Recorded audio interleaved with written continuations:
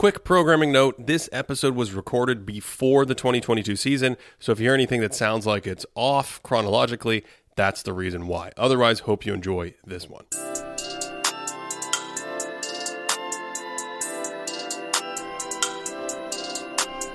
Thinking Basketball Podcast. Welcome back to an off-season episode. My name is Ben. As many of you know, you may have heard that. We're clearly in off-season form already with this introduction. Today, a guest that I've wanted to have on for a while. I feel like I've been following your work for as long as I can remember, and somehow we've never really linked up. He is the host of a popular basketball podcast himself, how about this title? I was thinking about this, the title of your show, just the Basketball Podcast. That's it. It's pretty easy to remember. From Basketball Immersion, Basketball Podcast, Coach Chris Oliver, welcome to the show. Great to be here, Ben. Fun to talk to a true professional, too. Yes, with that introduction, yes, absolutely. No, it's great. Can I just say, my wife was the one, Jen Oliver, who just said, we looked it up and nobody named their podcast The Basketball Podcast. So I said no at first because it's just to what you're thinking. It's that's a little arrogant. It's The Basketball Podcast. It's definitive. But then when you look at SEO and you look at all this different stuff, which you and I deal with in our worlds, and you go, nobody's named it that. So let's just go with that. Yeah. Amazing. How long have you been doing that show, by the way? Yeah, it's really just 2 years, to be honest. I mean, I was doing it a little bit near my last kind of half of my career coaching at the University of Windsor. Again, something my wife really encouraged me to do. She had already run podcasts and been involved with a bunch of podcasts for different companies she worked with. And I just resisted somewhat because it was very public. And when I was still coaching, I didn't feel comfortable doing that. But once I left coaching and devoted full time to this landscape that I'm in now, it's absolutely been the best thing, from a business standpoint, but also from a network standpoint, and just sheer enjoyment. You love having these in-depth conversations. Yeah, no, it's ironic because I think in real life, outside of recording these conversations, they're great to have, but they're really hard to have. And so actually having the platform allows us to it creates the environment and forces us to go deep on certain topics and be able to explore them in ways that we otherwise couldn't. And the irony is not lost on me that now your job is to draw out that private information from so many coaches that you have on your show. And people are curious about that, and generally people are willing to talk deeper if you ask the right questions. And I think that's probably what you found on yours. And recently when I was at the BI Academy in Minneapolis, some coaches actually asked me about formulating questions and coming up with these things. And I think a certain amount of all questions come from a humble place of truly being authentically interested. And I think that's hopefully what comes across from the podcast, is that I am genuinely curious and try not to come in with bias when I ask questions, even though I'm on the record. People know that I'm on the record with my views, but people are still comfortable sharing it with me, even if they're divergent or different. So I love that aspect of it, and that's really lit me up, having done the podcast for so long. There's a lot of stuff going on in basketball, and especially at the NBA level. What's front of mind for you in terms of the thing you're most interested in or the thing you're most curious about? Yeah, great question. For me, obviously Twitter, I share plays, and no matter what, and I think we've all found this as people that run online businesses in basketball, no matter what I share, people love plays. It's the most viewed thing I post are plays. And to me, that's not the value of my content. My content is really focused around more how to teach. So particularly something, if I'm talking to NBA teams or Division I teams, at the collegiate level, men's and women's right now, so much of the focus is on removing fluff. Just being more efficient. And I think I know coaches are more comfortable with this conversation now because the pandemic forced so many of them to remove things that they learned soon after weren't as necessary as they thought. And that mostly translates into, from a collegiate level, too many hours of practice, which just ultimately gets muddled with stuff that doesn't happen in a game. And at the NBA level, they've always been focused on workload management, but even becoming more efficient to try and connect perception and decisions to what transfers to on court. And the smart organizations are really looking at that. Yeah, I think of this entire topic of organization efficiency, right? And I've talked to a few teams as well, only at the NBA level about this, because in sort of my old day job, my old world, I didn't necessarily optimize in that. Like, that wasn't what I focused on, but a lot of my background and a lot of the principles in terms of how we communicate and how we process information and how we learn, they apply in this setting. And what's really interesting to me is you've got multiple sort of stakeholders involved, right? You have coaches and you have players and you have trainers and at certain levels you have management. And so you have all these parties trying to figure out how to communicate. And so there's efficiency in communication, and then there's efficiency in the process and how all of those things go together, and on and on and on. So it is a very interesting kind of topic, and just this idea that the pandemic has revealed things about it, as it probably has in so many industries, adds just another layer to moving forward and trying to make everything about basketball in a way more optimized, more efficient for the players, coaches, et cetera, et cetera. Well, and I'd say the other biggest challenge is this media portrayal of what a coach actually does or what an organization actually does. And I'm really trying to help push that narrative of get the media to understand that the way you portray coaching is not the reality of coaching.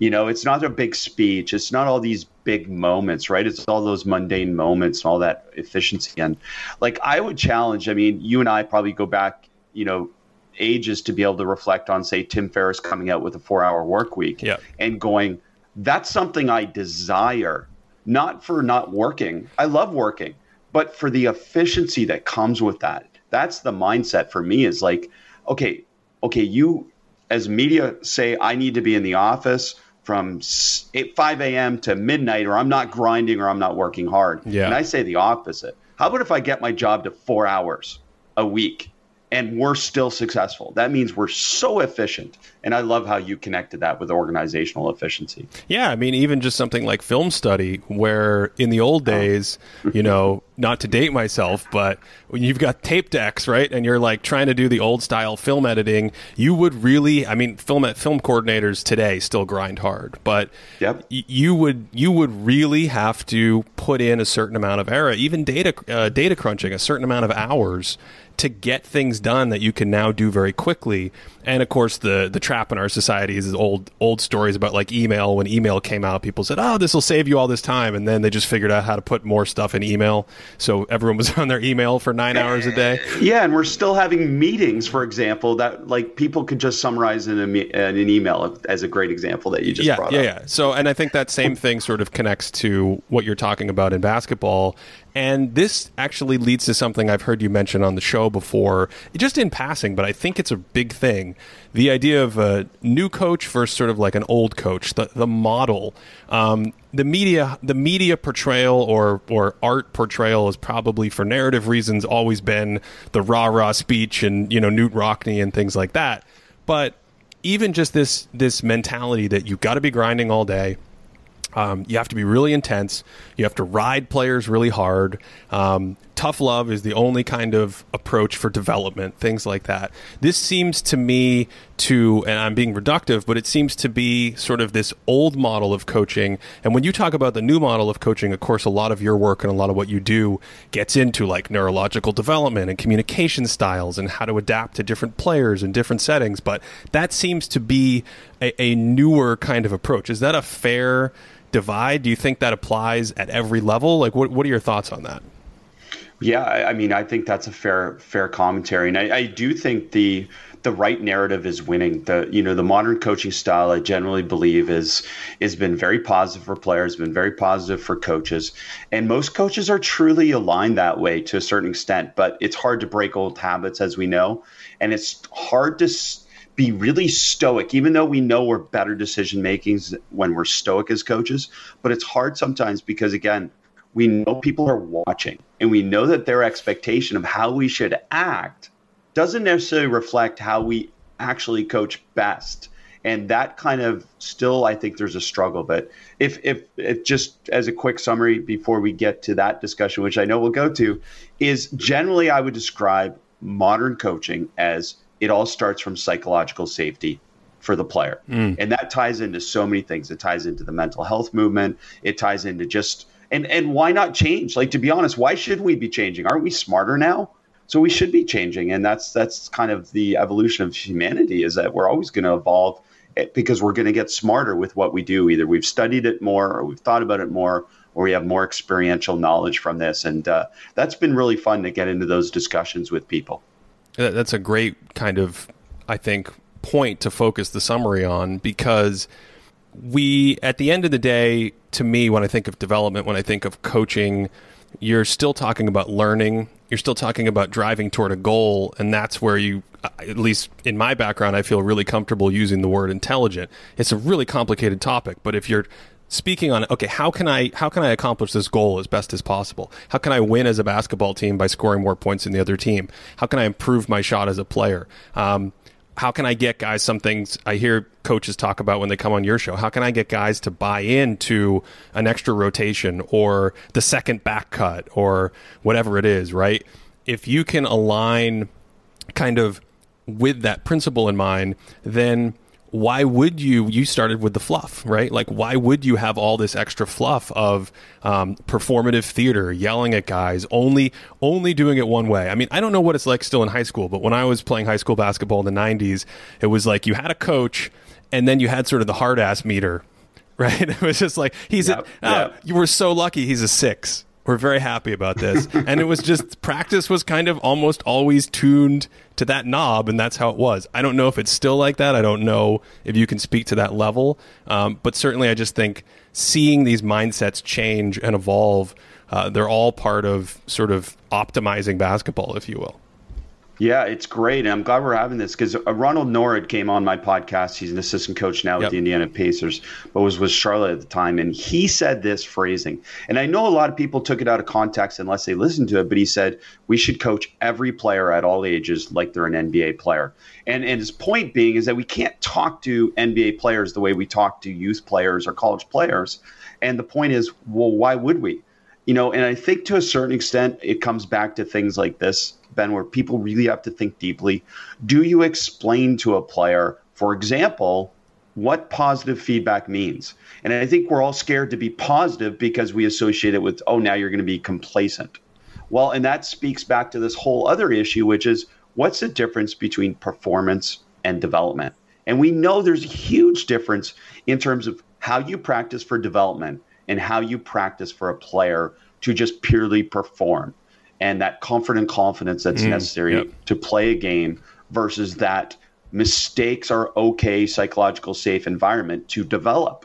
And those are two very different distinctions that, is also, I think, associated with modern coaches, because really diving deep and explaining, hey, when you're positive, or when I'm positive to you as an athlete, what I'm saying is replicate this, keep doing this. And then also saying that if you're perfect, you already can do it. So that's great. We want to have perfect reps to build your confidence and comfort for a game. But for development, it's not my job as a coach to have you do any perfect reps, because I'm trying to get you to reach beyond your level. And that type of learning language and all that different stuff that comes with it is another huge part for me that I try and share with coaches is we should all be using learning language. If we want them to learn, let's use learning language. Right. Yeah, and I think his point, the way I took it, was kind of, it had two big parts. One was about, in that context of when he was mentioning it, he was talking about respect and kind of what you can get away with at lower levels that it just doesn't fly with professionals, especially when those professionals make more money than you and are kind of the star of the show, if you will. You're much lower on the marquee. He kind of mentions I laughed out loud. He kind of mentions when you go to the college game, the coach is introduced last and it's a big deal. And when you go to the NBA game, I always remember Ray Clay, the PA announcer of the Bulls at their heyday with Jordan and Pippen. They had one of the sort of most theatrical starting lineups that you could get back in the NBA on NBC days.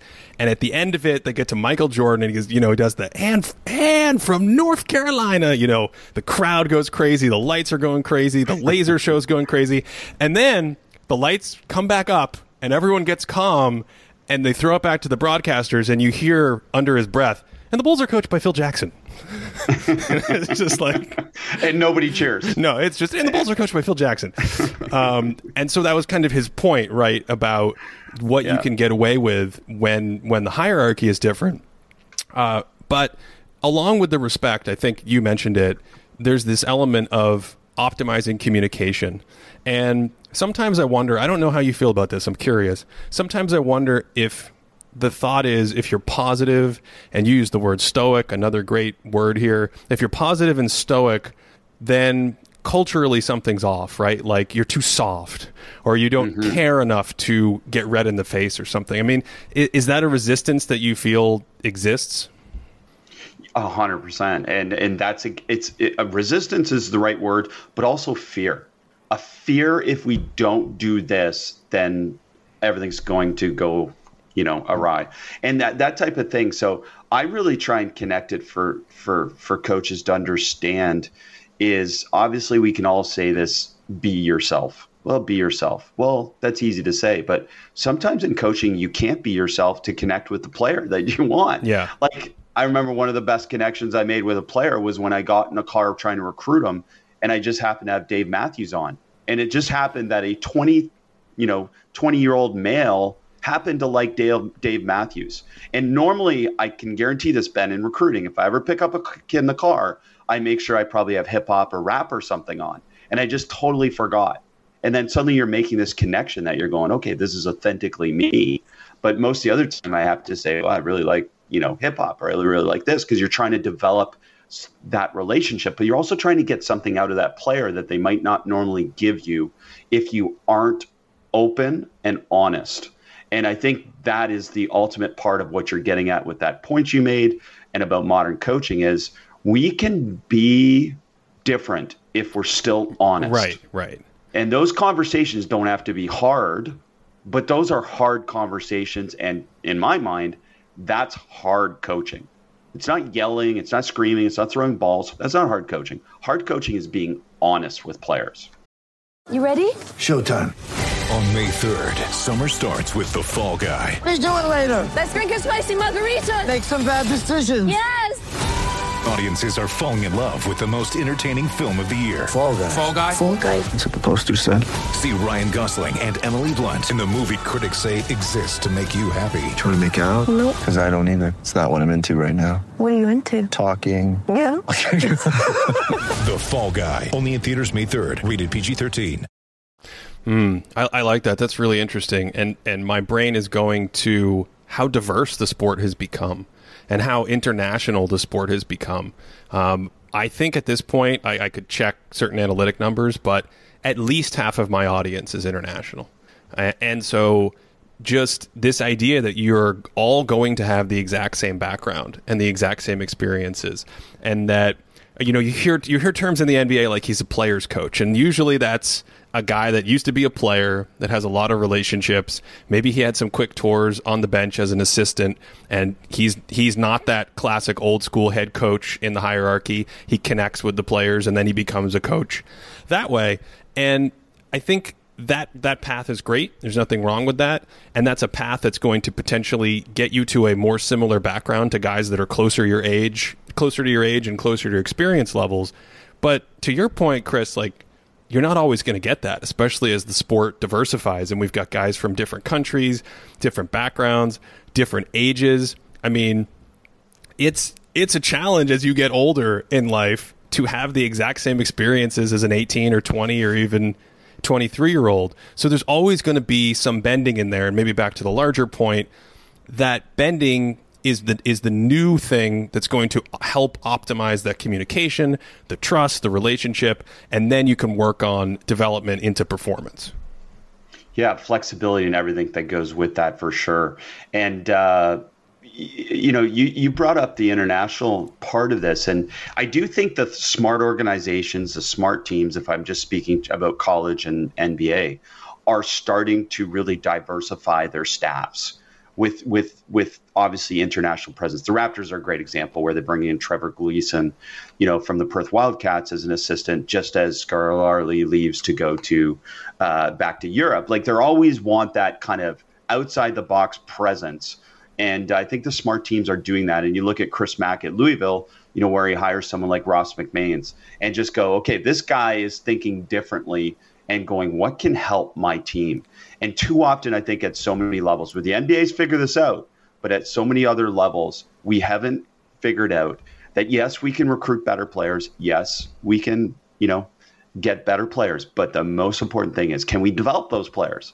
Player development solves a lot of problems. And the NBA, I said, has probably gone all in on player development more than any other sports league, I imagine, just in that sense that they know the value of that.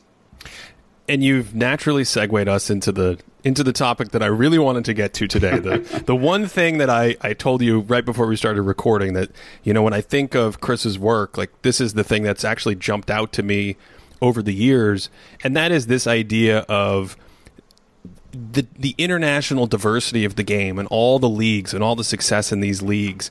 And when I go look at all your X's and O's and these plays you diagram so beautifully on Twitter, it strikes me that a lot of the innovation, a lot of the push forward that we've seen bubble up to the NBA and maybe even high-level college comes from, to a certain degree, lower levels, or that's kind of a disparaging term, but other leagues around the world, right? And then all of a sudden, everyone in the NBA is running Spain pick and roll with a bunch of variants, things like that. That seems to be the pattern to me. But do you buy into that idea? Is that something that you think that's true? Yeah. So instead of lower levels, let's change the narrative to say less perfect rosters. Sure. Yeah. Right? Because I really think that's the narrative that you're saying, and I 100% agree with, is that coaches at different levels, and myself, like I think about myself coming up as a young coach in Canada. I got to coach as many teams as possible, didn't have NCAA rules restricting me. So I got a chance to experiment. I got a chance to throw stuff at the wall and say, hey, that really works. This doesn't work. And I also got to learn that this works for this team and that doesn't work for the next team just because you change one player. So all of that kind of roster imperfection causes you as a coach, I believe, to try more things and to get outside of, say, these traditional paradigms of how you run a team. And that's where you see these lower leagues, wherever it is. I mean, I'd say one of the most underrated leagues is you look at, say, Korea or Japan. And we saw that with the Japanese team in the Olympics for the women. And you just say, yeah, like okay, what is their realities? And I say that not as saying, okay, these aren't weaknesses. These are the realities. They just don't have a lot of size. Right. So they have to figure out how to play differently. And that's where it's going to be curious. And I know you and I probably share this view. Curious watching a Houston this year, like where essentially it's such a young roster, and go, okay, does that give them a unique opportunity to really try some stuff, knowing that they're not going to win, to really put their players in future success?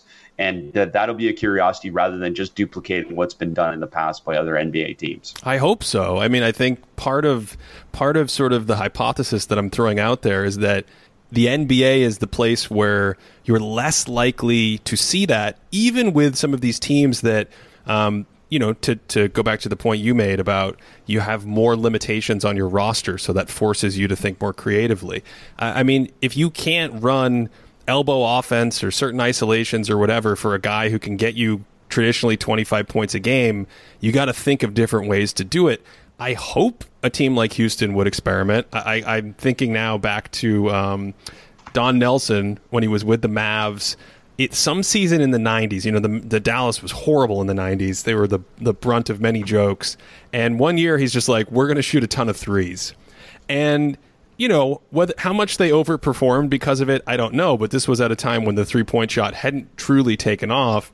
And he didn't have a lot of talent on the roster. But he said, Nelson was always a mad scientist, right? And he said, hey, why don't I try to make up some of this gap by playing skilled players that can shoot? Sure, we don't have a lot of other areas. They're not great isolation scorers. We won't be a great defensive team. But there's math in the three-point shot. And if you go back and find the season, I want to say off the top of my head, it's like 97 or something like that. They shoot way more threes than the next closest team. Still didn't do too well, but it's the kind of thing that jumps out to me because I think we're less likely to see that in the NBA than at other levels. And then when it successfully takes off at other levels, then it can trickle up safely. It's 100% true. It's got to happen. Like if we think about, here's example that a lot of coaches are thinking about nowadays is this next ball screen coverage on defense, which is essentially you're running, jumping. The handler comes off the ball screen, a player one pass away, rather than the defender covering the screener, runs and jumps and disrupts the handler coming off the screen. And then it's kind of a rotation like you would imagine in the full court in terms of running and jumping. Well, I'll tell you, maybe someone in the NBA thought of that, but to do that at the NBA level is to show that you are an outlier. And if you are an outlier at, say, the NCAA college game, the NBA game, you're an outlier and it doesn't work, then you are the one that is held accountable solely. Right. Because you did something completely different. Yeah. So by nature, to protect these jobs, which I don't blame any coach, someone's paying you a lot of money to coach, protect your job. But there's less incentive to be different, because if I'm different, then I look like I'm different, and then I'm the one that obviously gets blamed. And that's where we're saying innovation happens at these less perfect roster levels. Right. And I think psychologically we're speaking to risk aversion, which is, you know, you've got something that's a little more solidified, both in terms of your finances, your stature, you're kind of at the top of the heap as a coach, and then everything we talked about earlier in the show with your relationship with the players, right? So you're asking sometimes those players to do things that they may not buy into, or they themselves may want to aspire toward. You know, everyone wants to be the next Kevin Durant, the next, hey, coach, let me develop my step back three so I can be more like James Harden or whatever it is. And all of that means you're just kind of in a place where risk aversion is going to push you away from those decisions versus, in my limited experience talking to coaches who have coached in leagues like Australia or Israel, and they've got great leagues in these places that I don't think people realize how many recognizable names are on the rosters. Let's put it that way. But you know, they can't run stuff that you would run for a Dirk Nowitzki centered offense or a Kevin Durant centered offense. And so it gives them more freedom to take those risks, and all of a sudden the things that work are the things that kind of trickle up. That's my working theory, at least. So I agree with this. And if you want to think about it this way, you can say, okay, we didn't like James Harden isolating, but to me, it's like the most common sense, simplest offense in the world is the one where I have a player who can create an advantage. And from that advantage, either they're going to score or they're going to draw help and create an advantage for someone else and keep the dominoes falling, so to speak. So to me, it's just like part of the struggle in the NBA too is the players are just so damn good. You have those players. Yeah, yes. Yeah. I'm kind of dumb if I try and be super creative when I just have someone that can create an advantage. And at the less perfect roster levels, you have to do more false motion. You have to do more kind of creativity to be able to create those initial advantages, just simply because your roster doesn't have some of these traditional profiles that you might see at the NBA. Yeah, and what I get jazzed up for, and even just, reviewing like the finals film, and Monty Williams as a coach, I thought his X's and O's have been really nice for a while, but he gets this roster where the talent continues to develop, and then they add players. They add Chris Paul. They add Jay Crowder. McHale develops. Obviously, Devin Booker continues to develop. And now you're seeing, okay, when I can incorporate some of these other things that we're talking about that help players get advantages, help put defenses in rotation or in scramble mode when they're lesser players, how do I bake them in with the guys who are super skilled? And then, hey, how are you going to defend that? Yeah, well, there's the art of coaching, right? Like it's not as easy as people think. And there's another rant against a media portrayal. Like how many times we listen to different podcasts during the playoffs, and people are saying, "Oh, just didn't make any adjustments, didn't do any adjustments." I'm like, come on! Like I've had conversations with NBA head coaches. I've had conversations with the 20th person in the video room, whatever you want to say. And every one of those conversations, I leave humbled, knowing that these people spend their whole day with the most resources possible and the most opportunity to deeply study the game. And that conversation with that video coordinator is like earth-shattering to me, like the stuff they say and the stuff they come out with. But they're also all smart enough to know. But you know what the bottom line is? We have to keep it simple because we have the best players in the world. And why would we complicate simple with the best players in the world?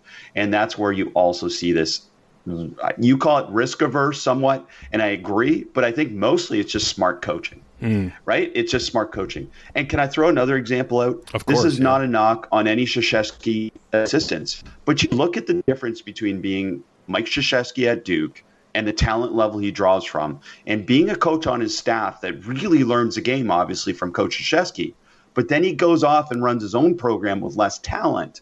And now all of a sudden, okay, well, I'm just going to do what Krzyzewski did, technically, tactically, because it worked at Duke. Well, again, it worked with a different profile player.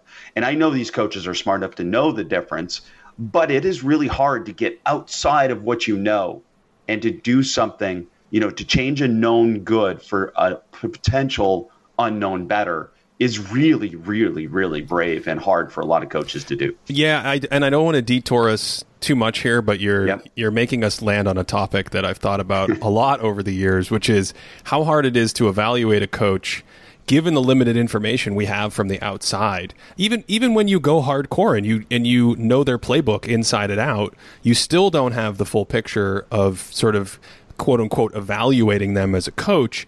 And the thing that Krzyzewski example made me think of is how we almost never, there are some exceptions, but we almost never credit coaches for coaching really, really well unless their team has a really good record. And it's like, I find that very hard to be true. I think there's probably been phenomenal coaching jobs on NBA teams that have won like 30 games, on college teams that are suddenly 500, instead of 7-27 or whatever it is. But winning is the bottom line and it drives everything. And so because the coaching thing is so hard to see anyway, because so many people watch a playoff game and don't realize that the adjustments were subtle. Like every NBA team is trying to make adjustments after games in playoffs, but most of the time they're subtle and most of the time they don't have to be grand. And so even just extrapolating out to colleges, right? Like you can go from some program, you can go from the bench at Duke to a smaller program, and you've had guests on your show have taken these programs, right? When they got there, the program was really poor, and this happened with Krzyzewski as well. And 10 years later, it's good. It happened with Greg Popovich going through Pomona and all this. Like the intermittent period, that's where it's really hard to see, right? Oh, they're 16-14 this year, but in reality, it's still the same coach. He's still learning. He's still growing. He's doing all this amazing stuff, but it's just so hard to evaluate. So, as I said, I don't want to detour us too much. We can go down this road as many thoughts as you have. I'd love to hear them. But just this idea of how hard it is to judge coaches, especially at the highest level, and then how muddled that gets with when the team doesn't have an 800 winning percentage or something.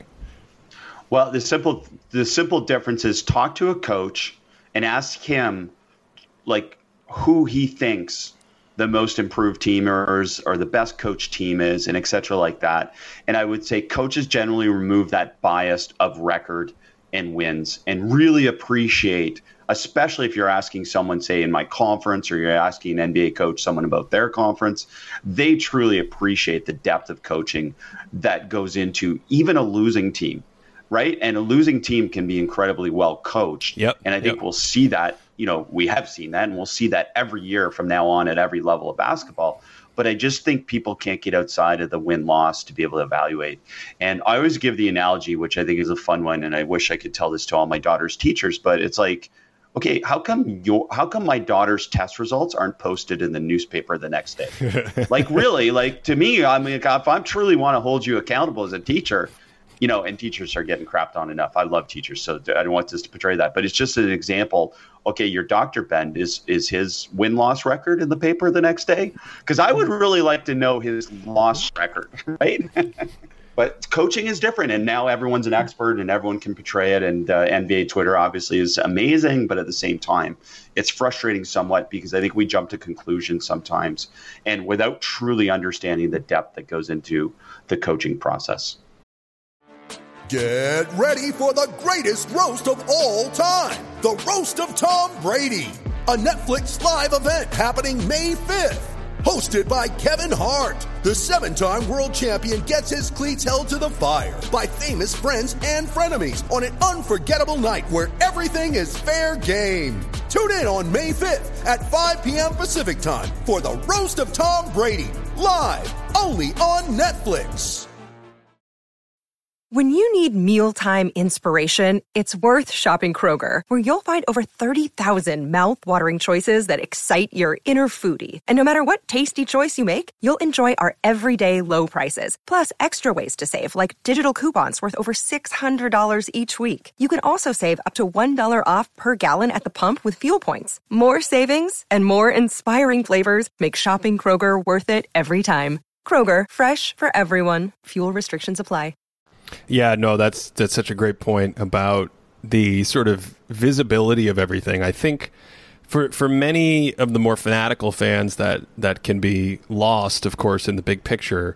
But it goes back to what we were talking about with communicating with players and sort of the human real life sensitivity of this stuff that, especially on a show like mine where I spend so much time analyzing and trying to unpack the efficacy of the teams and the players on the court, but there's still this human psychological level that you can't separate from that. And it just always cracks me up. It's like we are literally putting their jobs under a microscope, and so few people ever have to experience that. And so, yeah, when you talk about accountability, that would be very interesting to have all of our sort of performances graded in the paper the next day. Yeah, isn't that something? Like, how does that change your perspective? And I know that as coaches, like, it changes a lot of what you do, and eventually you get to the point, like I think all humans get to that point, hopefully in their life, where, you quit worrying about what other people think of you. And, that's an important transition just as a human being. But as a coach, it's a little bit harder because so many people just believe the narrative of you did well if you won and you didn't if you lost. And to be able to, and I connect it for a lot of people with decision making, I just say, can you evaluate the outcome, right? Can you evaluate the outcome, based solely on the decision and not whether or not, say, the ball went in if we're talking on offense. And decision making, by and large, needs to be evaluated independent of outcome, because you can make the right decision and still not make the shot. And that's what's really hard, I think, for people is like, it's just really simple. The ball went in or it didn't go in. And to evaluate a coach beyond that requires great depth and understanding, which, to be honest, Ben and you and I have some really good inside knowledge, but we have nowhere the knowledge necessary to really, truly evaluate a coach unless we're spending multiple days and years probably with them. Yeah, and even then, from a scientific perspective, I think one of the things that makes evaluating coaching so hard is there's no direct signal. So you can go hang out. You can go hang out with a team, right, for days or weeks, and get some of that behind the scenes insight that we don't have. And now you've got a more robust data pool in your head to evaluate from. But like, good luck coming up with the counterfactual or figuring out if this other thing would have actually worked, or figuring out the 2 years prior he had a player and the development track, or even the playing time and tactics that coach took with that player, and if that was the right move. And it's just, getting the players and the teams is hard enough for me. So I try not to go, I try not to get too granular with NBA. I've got 3 levels of NBA coaches, Chris. It's I think you're really good. I think you're kind of neutral and in the middle. And now there just aren't that many that I think are sort of problematic in terms of their effect. They seem to go to teams and not have a positive effect. I feel like it goes back to new coaching. Maybe a lot of those coaches, I feel back in the 90s, like it was like you go back and do some of the historical projects that I did, and I think you'll probably have the same perspective. You'll be like, what? How is that guy still in the league? Like, his teams are constantly underperforming. He's doing these weird things. He leaves the team, someone else comes in, everything gets better. Well, and I can say this, like, I'll solve this for everyone. Coaching is really good, and it's way better than it ever has been at all levels of basketball. And I would imagine at all levels of sport. We're just smarter. We just have so many more tools to be better at what we do. And I do believe that the NBA is reflecting that, especially with a lot of the new hires over the last 2 years, which is, again, okay, we don't need this traditional coach. We can go with someone who's played, and then after their playing career, they devoted incredible time to learn the game from a coaching perspective. And I think that's sometimes discounted as well, is like we just say, okay, all these former players are getting hired. But look at the amount of time these former players put into the game. And that's really hard. Like, think about you and I making millions of dollars and then retiring and saying, you know what, we're going to just put our whole next 20 years of our life into learning how to coach. And that's incredible and admirable. So I definitely don't blame anyone for hiring one of these former players that have put time into learning the game. This sounds pretty good. Can we continue this fantasy? You were saying we're going to make millions of dollars and then... I know. Wouldn't that be a good problem too? Like, to decide, okay, now what am I going to do next? Yeah. Well, and I think even in that bucket, even in that sort of example you brought up, there's two buckets. You could say there are coaches that are getting hired, and I happen to think that he did a pretty good job this year, where Steve Nash, and he did some development work and some consulting work with the Warriors and things like that. But in Manhattan Beach, I went to Manhattan Beach for dinner like 3 times in a row in a month, and I saw Steve Nash there all 3 times, and he was enjoying life. He was running on the beach. I think he was surfing. He was having fantastic food in the evening as the sun set over the ocean. And for him to then say, oh, I'm going to go put in this work and do something else, I think that's one type of former player into a coach, right? Like a very quick transition.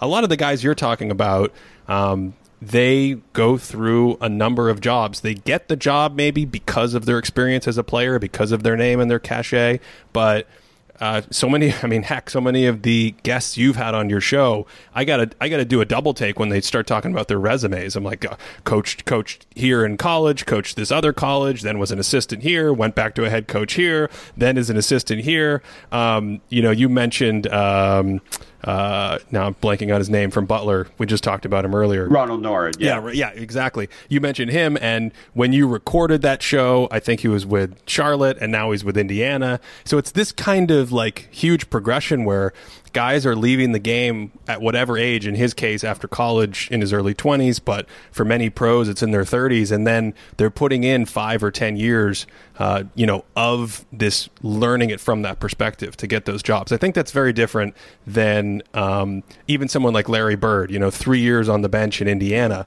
He kind of just sat around and then was like, I'll try coaching. So, it's great. Like, the Nash example is an outlier, right? Like, that's an outlier, I think, nowadays. And think about this, like, the billionaires that are owning these sports teams are really smart. So it's like, how are you presenting yourself? And I think that's what shone through on the podcast for me too. When I talk to some of these coaches and I just see how well they have focused on their language, their phrasing, they're understanding that eventually they're going to be selling themselves to a tech billionaire or something like that to say, you're going to run my organization, and how different that is than, say, 10, 20 years ago as well, and that type of influence. And it's almost a disservice to these coaches that we call them former players. Like Nash, he was a former player that transitioned into coaching. But I think all these other guys you want to think about, like, how long have they been assistants, or how long have they been working, to get their next, or their opportunity, or their next job, and just to stay in the NBA. And I think that's another part that people from the outside don't understand, is how hard it is to stay in the NBA as a coach with all these staff turnovers. So why do you think, is it technology? Is it money? What do you think has sort of continuously driven coaches forward in being kind of better than they were years ago, the improvements that we've been talking about? What is it? Well, let's pat ourselves on the back here, Ben. Like, I won't take credit. You can take credit. Yeah. No, but let's just simply say, how about a podcast like yours or mine that gets beyond the fluff and gets to real conversation, right? Like, this is a simple example, and we didn't revolutionize the game. I know that, but we are contributing to it. And the coaches, most importantly, that are our guests, or people that are our guests, are contributing to it, because they are pulling back the curtain and telling us real things. And I think 20 years ago, I know when I used to go to these Nike coaching clinics and stuff like that, and I know coaches had their set routine. It was almost like their comedy hour. They're going up there and they're telling you the stories and they're doing all this other stuff. And then they're not really sharing what they authentically do. And I believe that's a huge change that's made us all smarter, is this openness of sharing, the less judgment when it comes to evaluating what people are doing. And then just, you said the technology part, like, how could you not? Like, if you and I got to sit on Second Spectrum for a day, Like, let alone, like, these people get full-time jobs now where they're on second spectrum. So beyond all our day, synergy, yeah. all day. So beyond synergy and the detail and the look, and, you know, they could spend a month. That's the other part I say about the NBA coaches. It's like an assistant can spend a week, a month on one detail on one project. And I'm like, how are we not smarter when we have people like that to do those things? That's great insight, and probably it's all of that. And to your point, maybe, or maybe the flip side of the coin is, you know, credit to those people. I know when I started my podcast, I was kind of blown away at the people on the inside who reached out, who were like, "Oh, I never thought about this topic," or "Tell me more about this. We do something similar, but I want to pick your brain about it." And just sort of the eagerness and curiosity to learn in conjunction with an environment where now, you know, it's still not superly well formed, but the internet has developed this really rich ecosystem of kind of like self-learning, of places you can go deep on topics that you could never talk about before. Well, YouTube, right? It's made every kid the smartest kid in the room if they want to be. Now, you still got to put the effort in. You still got to learn and devote your time staring to learn, or obviously focusing on what you're watching. But, man, you and I, Ben, we can teach ourselves anything from YouTube. Just think about that, like how powerful it is when in the past, say 20 years ago, we had to hire someone, you know, where we had to seek out someone. And it's like now we can just teach ourselves relatively quickly different things. So it's the most powerful learning generation, and obviously it's not going to change in the immediate future. And there's another thing. I know that's a rabbit hole, but generalizations and getting into this. Yep. And I think I don't know, like there's too many still, you know, color analysts that are stuck in the past when they talk about basketball, which also contributes to this narrative of the game not being as good as it used to be. I'm like, what do you mean? It's incredibly better than it has ever been. You can still have a preference of the past, but to say that the game is not better is just, you know, you're just not watching, and you're stuck in the past, and you're stuck in a bias, you know, that is not a recency bias at all. Yeah, we see that nostalgia bias in many things back in my day. And that's fine. You know, we're all going to have different preferences for different styles. And I know someone I used to work with, he once proudly proclaimed that he stopped watching basketball in the 90s because he loved the 80s, and he loved the Magic Bird rivalry. And he's like nowadays it's not the same. And it's true, it's not the same. And aesthetically, it's very different. But I have so many people ask me questions about all-time comparisons, all-time leagues. You know, people love to do these drafts where they draft players from all time and then sort of simulate how they think the games would go. And to the point we're on here, my simple question is, well, do they get today's knowledge or not? Because if they don't have today's knowledge, they're cooked. And I think you nailed it. You nailed it. That's it. Like, why are we having these conversations unless we're saying okay, as a coach, who's a better coach? Well, Ben, you take the exact same team I have and we play each other. That's the only way. Yeah. And we can't do that, can we? No, we can't. And so, you know, I have no problem with, I think those kinds of thought experiments are very fun, but the sport has become so much more efficient in its tactics and its strategies on offense and defense that you can't do it without normalizing. You can't actually, because if you take like one of the best teams I ever saw, both live and in my historical studies, the Chicago Bulls in '96, and phenomenal rebounding team, great passing team, great defensive team. Obviously, Jordan, Pippen, Kukoc. You can play stretch five, Kerr. If you want to space the floor and get a shooter next to those guys, you put Kerr in. If you want a lockdown defender, you put Randy Brown in. Like just a phenomenal team, right? If you had them play the 2017 Warriors and you did not give them the credit, like you did not download them with the information of the way the game was played today, it would be like 70-40 at halftime. Agreed. Agreed. Yeah. And I think that's kind of part and parcel to what we're talking about today with coaching and strategies and things like that. All right. I don't know if we got to any of the topics that I didn't really want to get to any topics. I wanted to just roll the dice this and flow. Before I let you get out of here, let me circle back. You mentioned Mike Krzyzewski.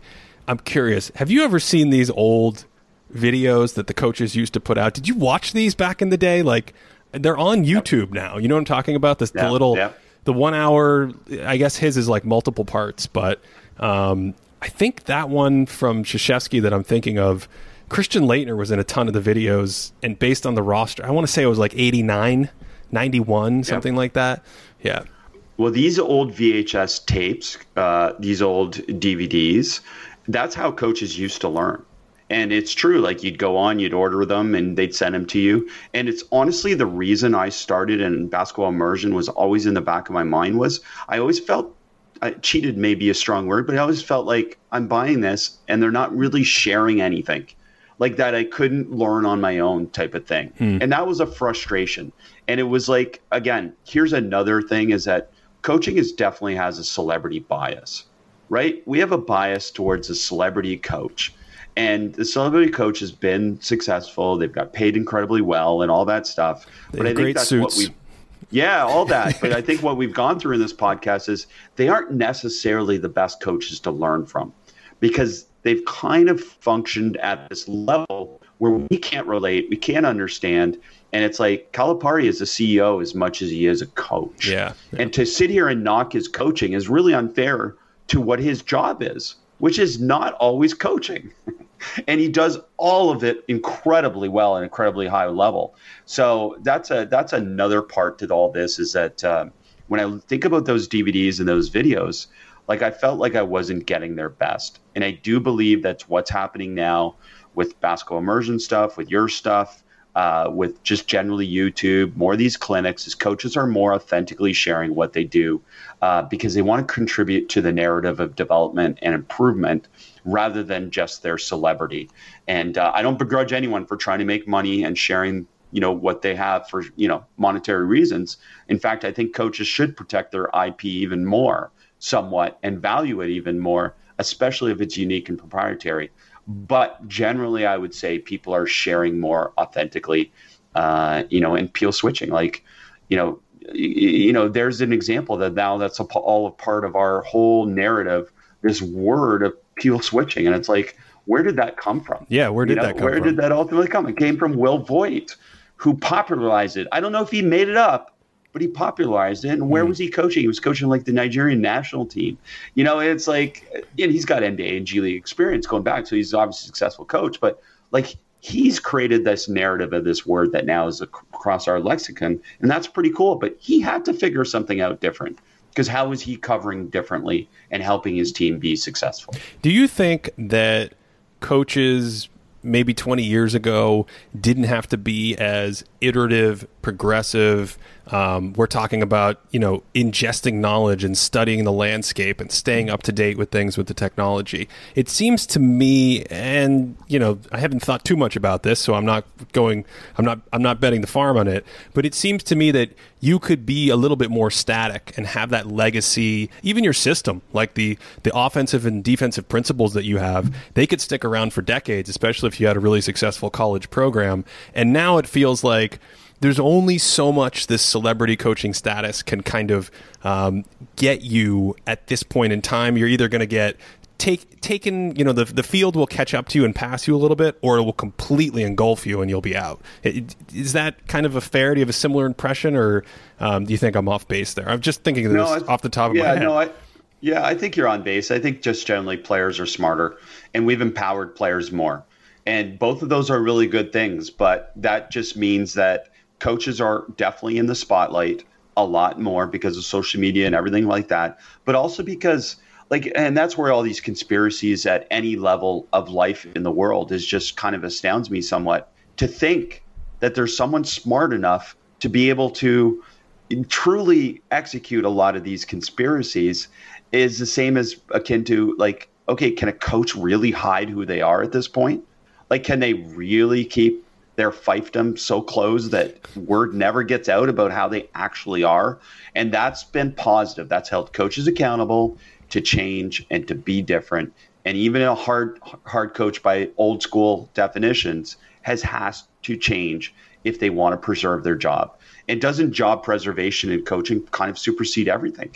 Like that's what we've talked about. Job preservation in the NBA and the NCAA game are about keeping your job. So just keep going with the status quo, plug players into your system, don't change too much because it's working.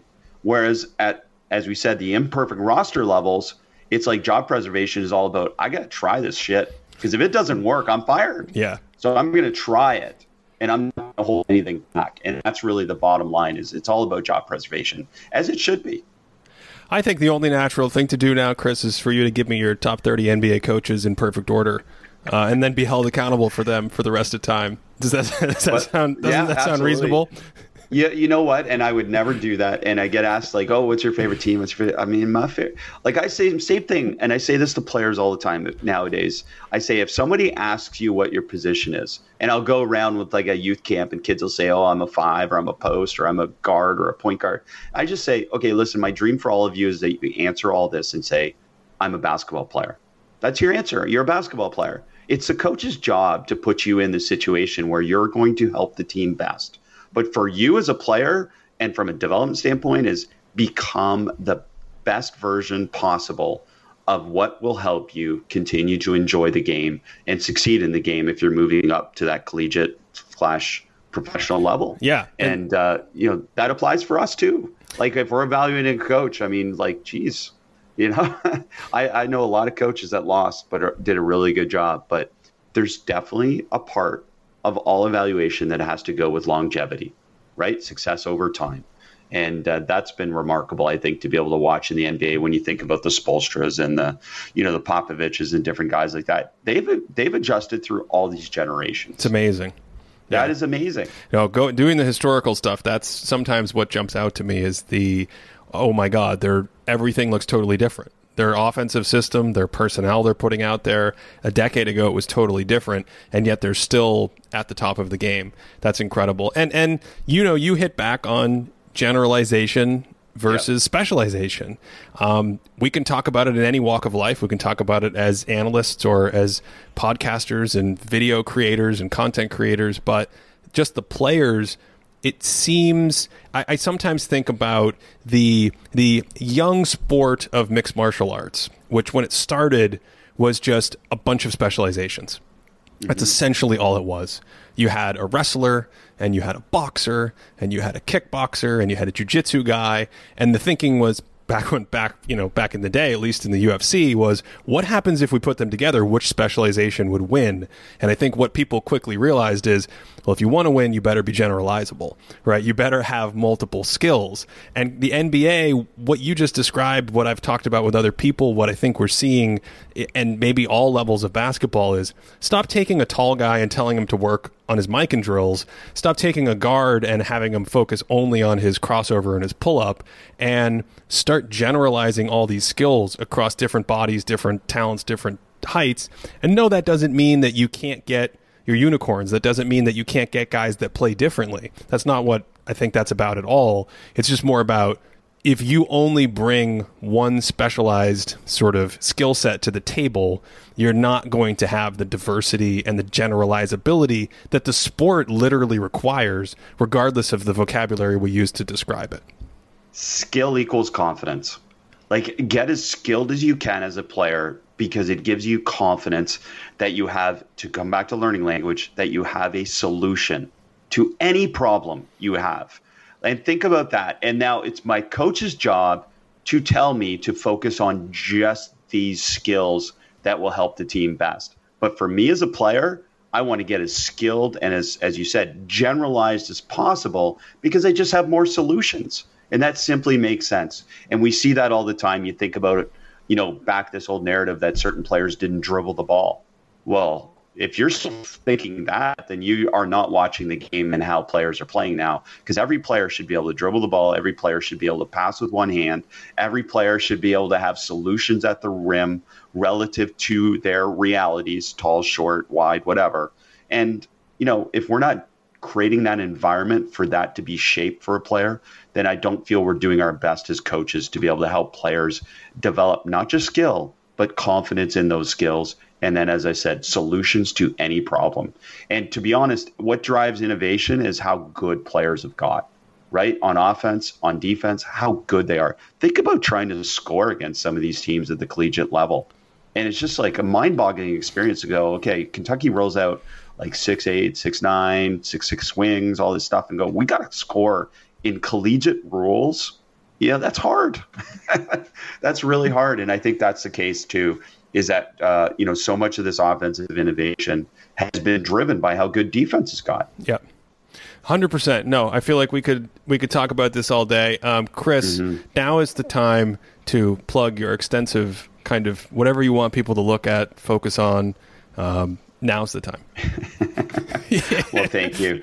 I'm here to share, not sell, but I really appreciate the opportunity. I mean, basketballimmersion.com is where to go for our brand, and the basketball podcast is there as well. And, just grateful to be able to work with people like Alex Sarama and different people like that to be able to share the game and to share really ideas about how to coach more than just what to coach. And we do both and we do it all, and it's just been fun. But for me, the incredible benefit of all of this has been to be able to connect with people like you and different people that are really, really asking great questions to be able to think and say, okay, can we do it better? And we're not saying you got to change it all. That's not what we're saying. We're saying, can you do something better? Can you make over something? Can you add to something? Or in some cases, can you remove something?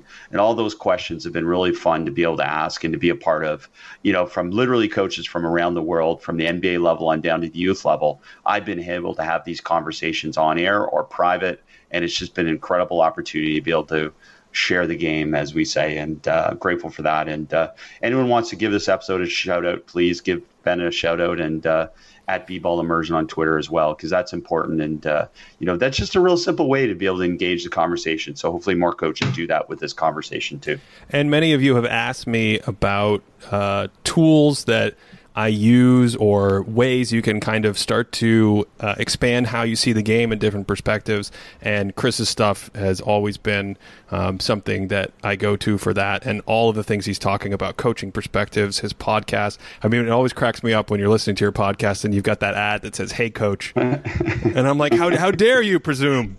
How dare you presume? I know, sorry. But no, it's this type of content and stuff that you're putting out.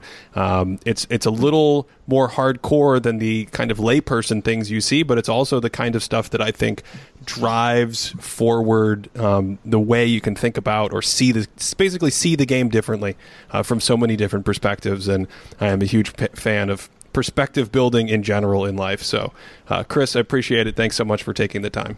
If you want to support this show directly, check out patreon.com/thinkingbasketball. We have a bunch of additional content, proprietary stats that update daily, and more. Patreon.com/thinkingbasketball. Hope you enjoyed this one. Thanks as always for listening all the way through. And of course, wherever you are, I hope you're having a great day.